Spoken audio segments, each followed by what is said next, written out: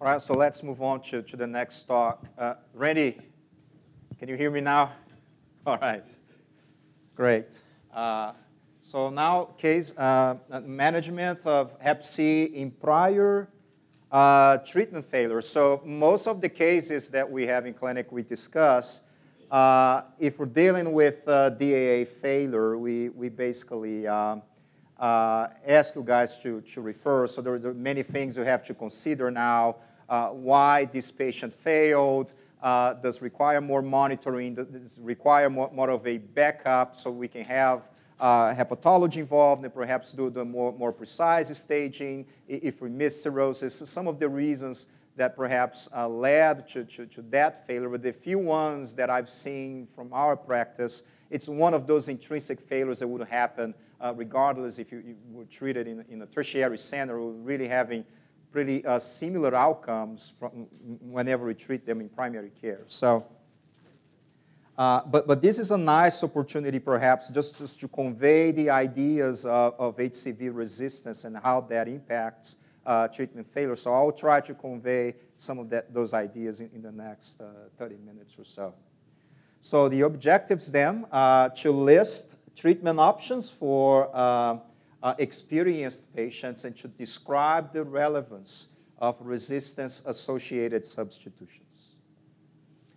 So a few basic concepts as a primer, if you will. So Hep C replicates in lightning speed. It has a replication capacity speed-wise 10 times greater than HIV. And as it does replicate, it makes many errors in the sequencing of newly synthesized RNA. And that's why Dr. Kim, he mentioned that you have this swarm of viruses that are cousins to each other, but not exactly identical in the replication process because of those mutations. And when that happens, few things could evolve. So those substitutions might not have any effect on how the new virus product, or it can actually basically produce that virus that can't replicate, or produce a virus that will have reasonable fitness or ability to keep going with the offspring of making new virus after that substitution occurs. And the emergence of those resistance viruses most often would occur if they're exposed to a pressure from a drug, but they can also be present at baseline even on those that have never been exposed to any drug. We have a pointer, I guess. Where'd they all go? I guess I have it in my pocket. There you go. All right.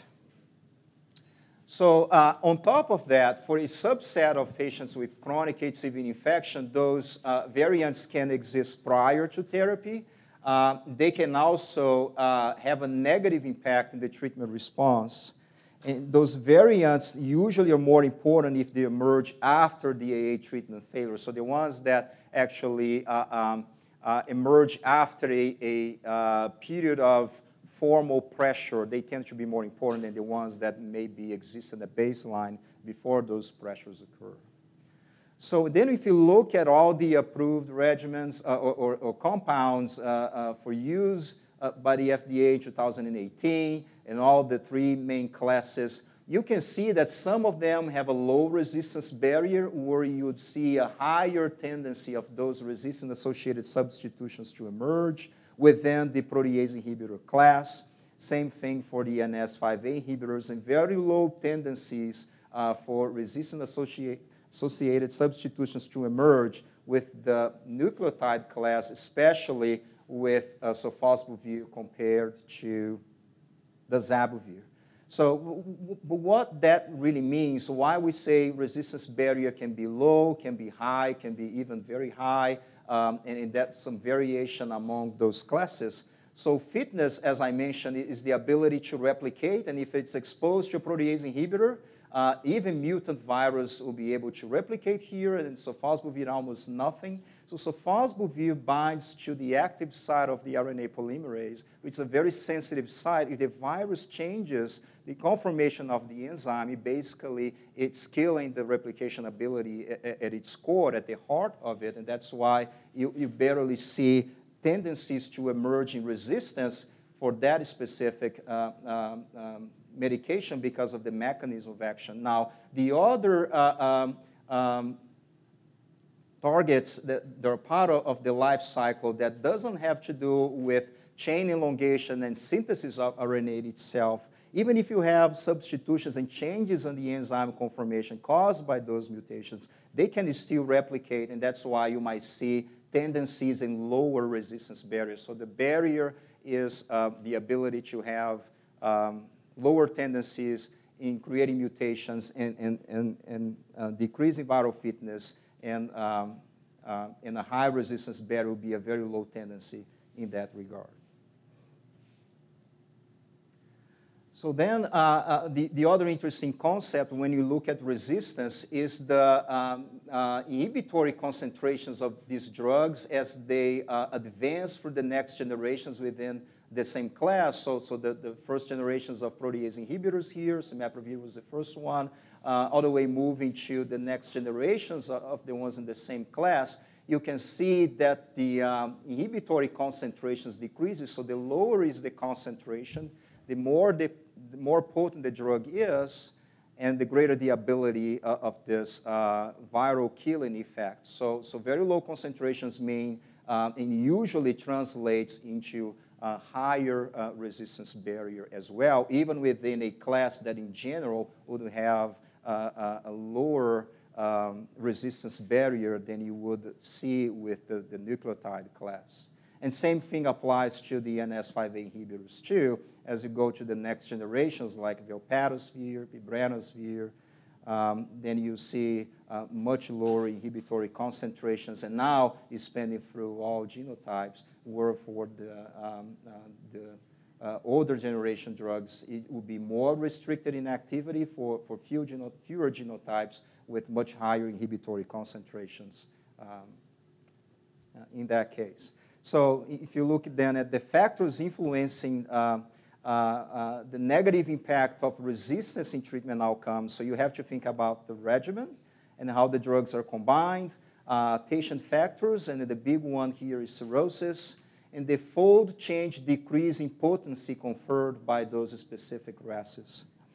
And sequencing alone might dictate the optimal treatment choice, but sometimes as a salvage regimen, you might actually still use a drug that you know that in vitro is resistant, but if it holds some activity, it might still be a part of a useful regimen, so you can salvage that patient and cure them after the first-line failure. So from all that, then you conclude that resistance is not futile, but can be overcome if we treat patients with longer durations, if we add ribavirin, or if we add later generation agents. And for the newer DAAs, as I showed you before, especially in this case and in the case of sofosbuvir, the resistance testing at baseline is usually not necessary. So question then, in considering the regimens for DAA-naive patients, which of the following situations would require a resistance testing at baseline? If we're using the regimen that starts with Z, right? Elbasvir, grazoprevir in interferon-experienced patients with genotype 1b HCV, GP option in patients with genotype 3 HCV, soft lead if patients have genotype 4, soft lead in experienced patients with genotype 1, or soft val in genotype 3 cirrhosis. Please go ahead and vote.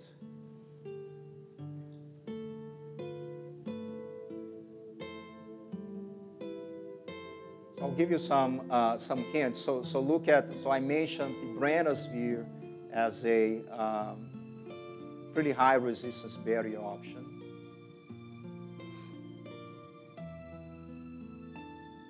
And here you might have, in two options here, you might have a genotype 3 that might be harder to treat. Another option here as well. All right, so let's see the spread. Yes, actually, a lot of you actually got the right answer. So you would get a resistance test at baseline if you're thinking about treating the genotype 3 that has cirrhosis. So now you have two factors that might have a negative impact in the treatment response. So you would need a resistance test at baseline even if they are naive to DAAs. All the other options, so in here we're still dealing with genotype 3, but you're using pibrenazir, so you overcome the need of a resistance test at baseline. You would need resistance test here if you're treating genotype 1A, as you have a lower activity of the PI towards genotype 1A than 1B, and that would impact the responses, and I think I have that shown in the next slide. Yeah, so the impact of baseline and S5A RESIS for the Elbas-Vigras-Zapravir regimen for initial treatment. So if you see that baseline, if you see that mutation, it increases fivefold. There's a fivefold shift in the inhibitory concentrations of Elbasvir against genotype 1A, and only 2 out of 9 patients actually responded to therapy. And that's the very reason why, if you're thinking about using this regimen for genotype 1A in the presence of the mutation, you have to use it for longer duration and add ribavirin. In a similar situation now with soft valve in genotype 3 infection, you can see the efficacy rates in cirrhosis in naive patients to DAA was somewhat suboptimal, 93% compared to the overall efficacy in non-cirrhotics. And the treatment responses were actually lower in 88% if they had a Y93H substitution. I'm not sure if it projects well in the back. But those are so the efficacy without the resistance mutation at baseline, 97% versus 88% if you did have that resistance at baseline.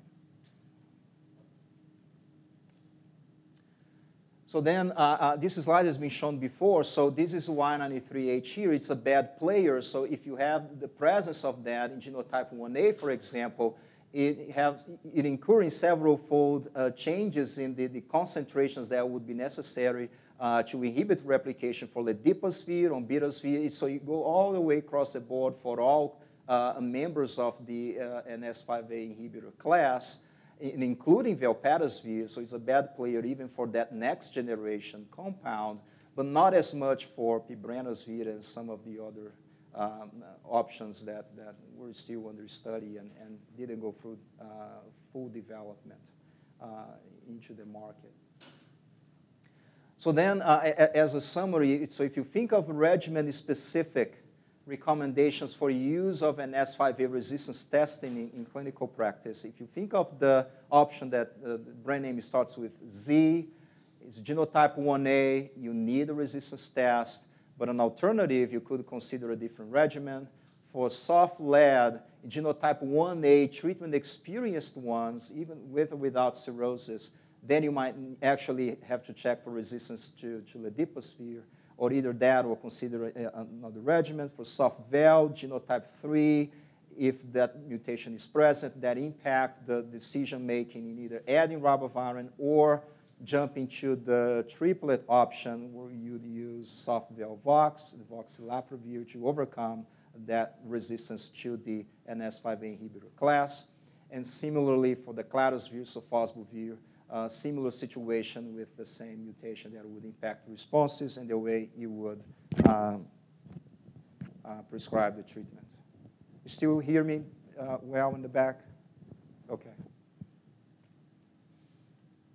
All right, next question then. How would you treat a patient with soft ledipasvir experience and documented NS5A resistance? So now you have big guns, you have longer durations. Many of these options you would add ribavirin. So you have soft valve ribavirin for 6 months. You have soft and prod. So this is, now you have almost like a quad option. This is a nucleotide protease inhibitor, ombidasvir as an S5A inhibitor, another nucleotide plus ribavirin for 12 weeks. Or you can do GP for a longer duration, or you can do soft Velvox, one pill once a day, triplet for 12 weeks, or you can do that plus ribavirin for 12 weeks. So this is someone that failed H. Comes back to you, and you're sorting out what to do.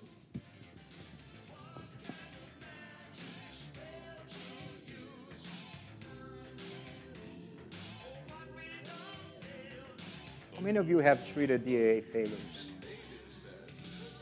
at all?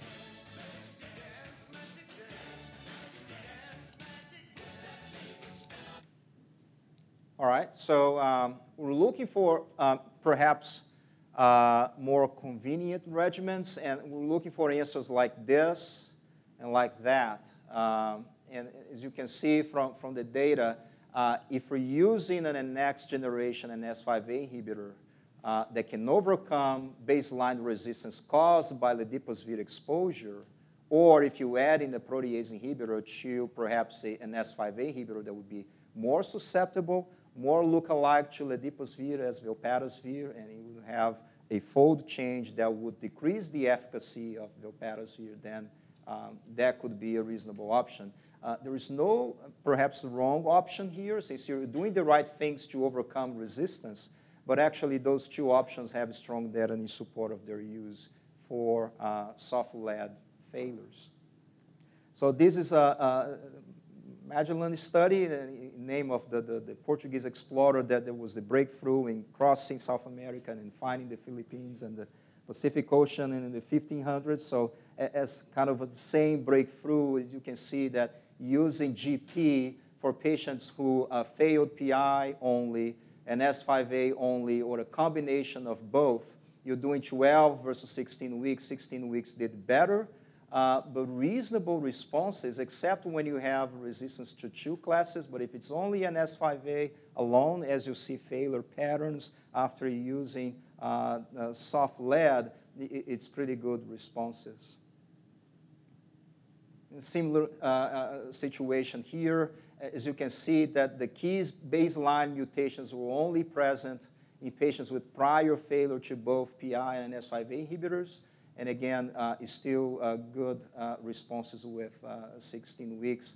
Of course, 12 weeks, even with the NS5A alone as the mutation present, was suboptimal. So that's the rationale for the duration, and it's a reasonable chance that you can cure them. For soft Velvox, cirrhosis had some impact in the number of relapses that you see in patients who were treated with NS5A inhibitors and failed to that regimen. And there were cirrhotics, so not as much efficacy as if they're non-cirrhotic, but it's still a pretty reasonable option as shown by the Polaris 1 trial. And here you can see that 83% of these patients, they had baseline RESs. And you can see some of them actually had both resistant mutations to the protease inhibitor portion of the regimen and an S5A, and still had pretty good chances of cure. So perhaps this would be a better option if you have mutations to two classes instead of just the NS5A class.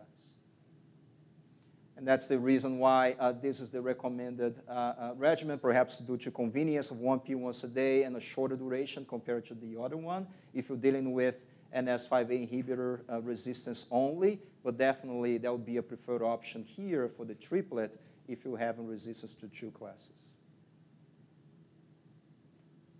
All right, last case, a 55-year-old woman with genotype 3 HCV who failed, this time soft decladovir. She is HIV positive, and she's on elvitegravir, which is a integrase inhibitor boosted with CoB.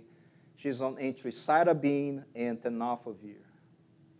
Other meds, HCTZ, vitamin D, exam is normal. HCV viral load is 6.2 log, albumin is 3.6, total BLE is 1.2, creatinine is 1.1. I'm already a little concerned about those numbers based on Dr. Sherman's talk. And surely enough, her elastography is 15.6, FIB4 is 4.14, all those in the cirrhotic range. She might have compensated cirrhosis, but perhaps some degree of portal hypertension based on the platelet count and some platelet sequestration. All right, so what is the next step? Would you test for resistance? Would you use soft Velvox for 12 weeks? Would you use soft Velvox plus ribavirin for 12 weeks? Would you use GP for 16 weeks? Or soft decladosvir ribavirin for 24 weeks? So the key thing here is we have genotype 3 cirrhosis, right? What would you do in this case?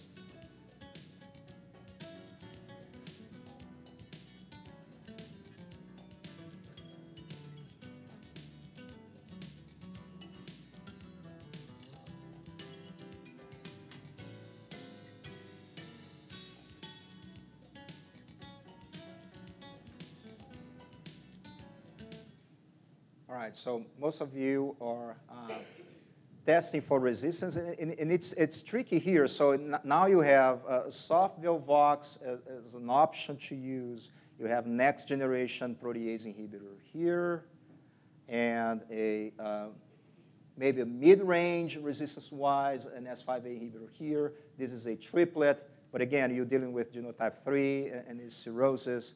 So I'm kind of in between. Do we need a resistance test at baseline versus not? So let's see what we have.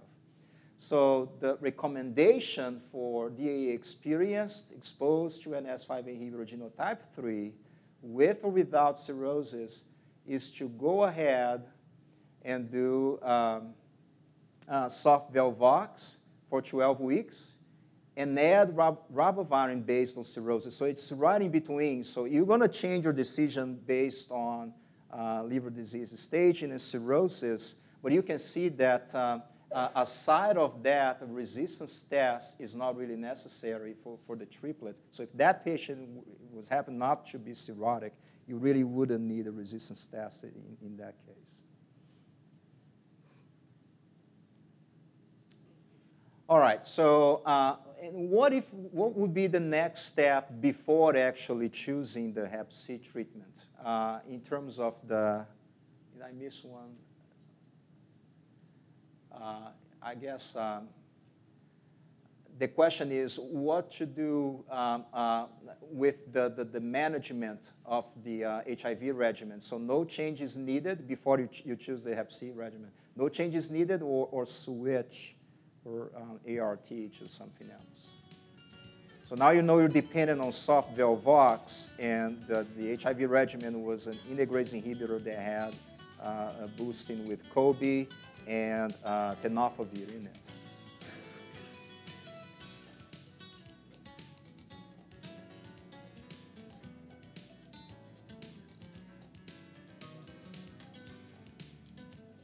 All right, so 14 of you tried a gas, and it's pretty much spread out. So half of you think it should change, half of you, and it's not a straightforward question. That would be definitely a lookup question for me as well. But here's what happens. If you have people exposed to soft Velvox, and you just having the pharmacokinetic study with healthy volunteers, as we don't really have clinical studies on patients really in need of these medicines exposed to both regimens, and you have exposures to PI-based regimens, integrase inhibitors that are boosted with cobicistat, as well as non-nukes that might have interactions similarly to efavirenz and etravirin, and perhaps the most drug interaction-free option that has just an integrase inhibitor but is still using tenofovir. And of course, they would not use efavirenz or etravirin-based regimens because both of those decreases levels of velpatasvir, so they're contraindicated to be used together. You can see that, not sure it projects well in the back, but you can see that from the baseline concentrations here at 100%, for tenofovir and the creatinine. So there's safe elevations a little over the therapeutic range that is ideal, but is still in a safe range, and some elevations of creatinine that might be just transient. So you would probably be on the safe side to use soft Velvox with this regimen, was the regimen on the question stem. And similarly here for the creatinine levels, just a decrease in the excretion of creatinine, but not to the point of making a contraindication.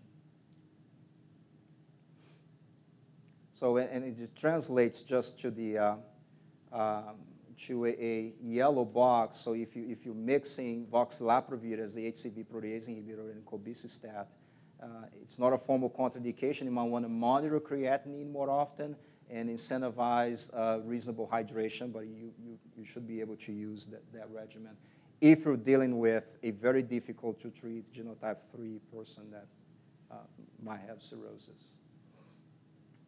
So in conclusion, most important factor in deciding retreatment is what type of DAA failure you're dealing with. And it involves PIs, it involves NS5A inhibitors or not. The resistant-associated substitutions are not futile, and it may impact your treatment decisions. And ribavirin-free regimens are definitely available for many retreatment considerations. You don't have to go to the big gun decisions we used to have before in treating people for 6 months and adding ribavirin, now that we have good salvage options. Any questions?